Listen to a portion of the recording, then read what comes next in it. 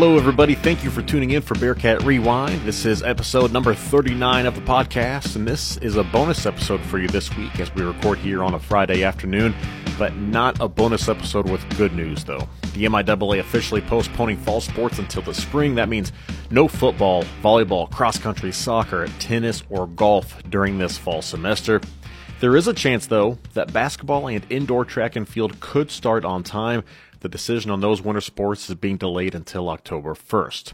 Northwest Missouri State University Athletic Director Andy Peterson is our guest today to go through this news, how we got here, and what fall sports in the spring could look like. Our podcast today brought to you by the Northwest Foundation, providing support for the Northwest Alumni Association and the university's funding needs since 1971. More information on Facebook or online at nwmissouri.edu/alumni. And Clarinda Regional Health Center, caring for patients in Southwest Iowa and Northwest Missouri through inpatient, outpatient, and emergency services. To find a provider or more information on treatments, clarindahealth.com. Let's dive into this week's interview with Andy Peterson. How long has this been on the radar that there's a chance that you would have to possibly delay fall sports? And was there a glimmer of hope that maybe you could find a way to make this work?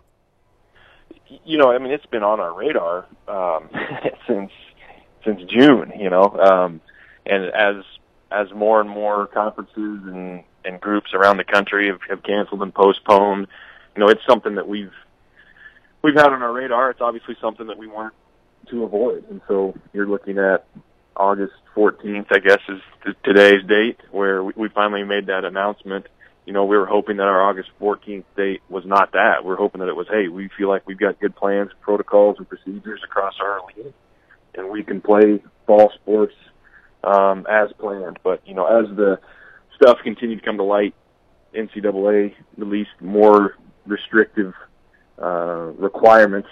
Is how they phrased them. They went from being guidelines and recommendations to requirements, and that really kind of made our bed for us. So, that, and then just taking into as much information and data and consideration as we can for our student athletes, and it's kind of finally where we landed. But, yeah, I mean, there was the whole reason for, way back when we said we're all going to play conference-only games, and then we, moved the start of stuff back to August 31st practice, October 1st games. Essentially, there was that. We wanted to maintain that hope and that opportunity to get competition in for our fall sports, and it just didn't turn out that way. So, I know that the MIAA, and you see it firsthand at Northwest, so many precautions being taken to keep students safe, to keep coaches safe. But then as these requirements come down, we've seen other large institutions and Division I programs around the country saying we can't afford to keep up with these testing requirements and what the NCAA is mandating. How much of it does kind of go back to some of those financial aspects of throwing something on top of what we're already experiencing with our economy right now in the U.S.? Financial is definitely a part of it, but for us, even if, I've been teasing people lately, we're the Missouri State Arboretum, and we've got the money trees all over campus that we harvest dollar bills off of. If we did have that money available, for us, my rough calculations was about, $750,000, somewhere in there, to test everybody per the requirements by the NCAA from August to December 31st for all of our sports. If we did have that money lying around and able, I still don't think it was feasible because of the infrastructure. And I'm not throwing a dig at Mosaic or Nottoway County Health or our health wellness center at all. It's just the nature of where we're located in Northwest Missouri and the infrastructure we have.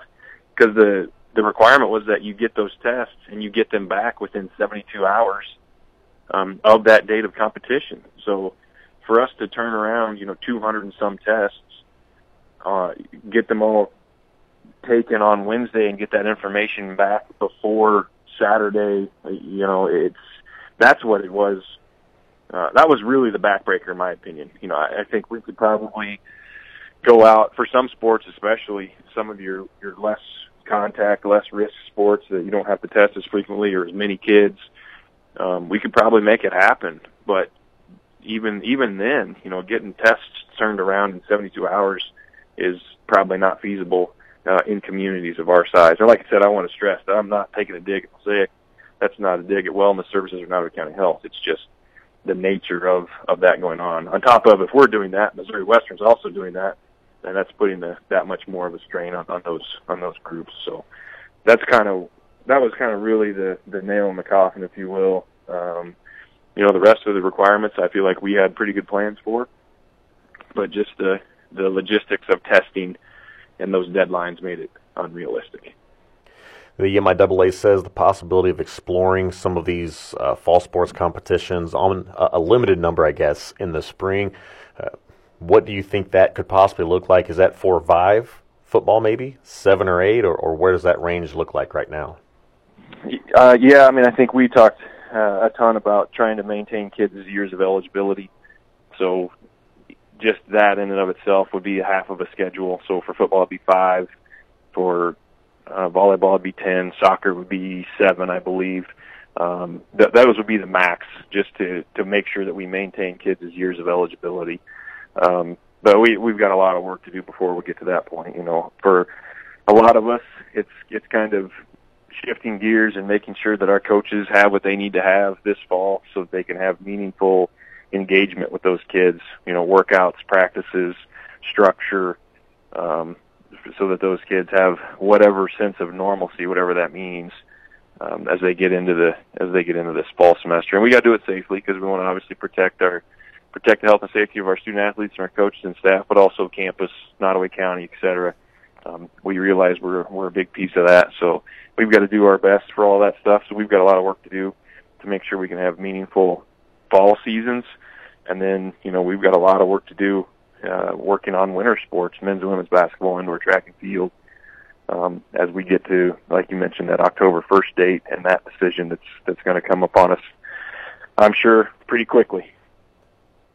When you go through some of these discussions and the CEO Council's talking about that, I think it was the Lone Star that immediately just moved everything and said, we're not going to start basketball until the spring either. There's a little bit of confidence there that, hey, maybe we can get these things figured out a little bit and possibly start basketball and indoor track on time? Yeah, I mean, that's the hope. There's more every day that goes by. There's more information out there. You're one day closer to a vaccine, or you're one day closer to the CDC coming out and saying, hey, pandemic's over. I don't think anybody foresees that happening before the first of the year. But every day that goes by, you get more information. You get more data. People get more comfortable with policies and procedures. That's the other thing too, as we get back into school. We're going to move in here at Northwest starts today. So there's going to be kids on campus throughout the course of the day, all day tomorrow, all day Sunday. We start classes next Wednesday. We've got to be able to get through that. And so just to provide everybody opportunity, like you're saying, glimmer of hope. We did the same thing for the fall sports. We did it incrementally. We started with the NCAA recommendations where they limited maximum number of sports, and then the MIAA, we take our own action and said, conference only, and then we said, well, we're going to delay the first 3 weeks and start in October. So we've done it incrementally. I feel like we've done it correctly so far, and I think we're going to try to do the same for winter and spring sports as we get to that. And part of that, for my own personal biased belief, is that, those kids, especially our track and field and men's basketball programs, they had their championships taken away from them last year. They're not getting a year back. They lost that. It's truly gone. That opportunity's gone. Our spring sports lost their season, but they all got a year of eligibility back. Now, it happened so late that none of them could really adjust their lives, their academic careers. But we feel like maybe now there's an opportunity for some football guys, soccer, volleyball, that if they need to take a lighter workload, or maybe an opportunity now where they've got an avenue to attain a master's degree before they get done, or get that double major or minor or whatever.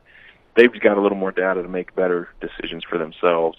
But those winter sports, they had championships taken away, so we want to do our best to try to put on the best season we can so that doesn't happen again to them, and that we can have a full spring season for those spring sports that lost a year last year. Andy Peterson, not an easy time, but we appreciate you coming on, chatting with us, and kind of walking us through the MIAA and what's going on and what to expect around Northwest. So we appreciate the time and hope for good news prior to October 1st as far as winter sports goes. You bet. Thanks, Matt. Appreciate you. thanks again to Andy Peterson for joining us here on Bearcat Rewind, giving us some insight into where we're at right now as we see the MIAA delay fall sports until the spring semester and hold out hope that maybe we can get some basketball and indoor track and field coming up in November. As we hear more about that, we'll tell you more about it here on Bearcat Rewind and over the air at KXCV 90.5, KRNW 88.9 here on the Northwest Campus. That's going to wrap things up for us this time. Thank you for tuning in. I'm Matt Tritton. We will talk to you again next time.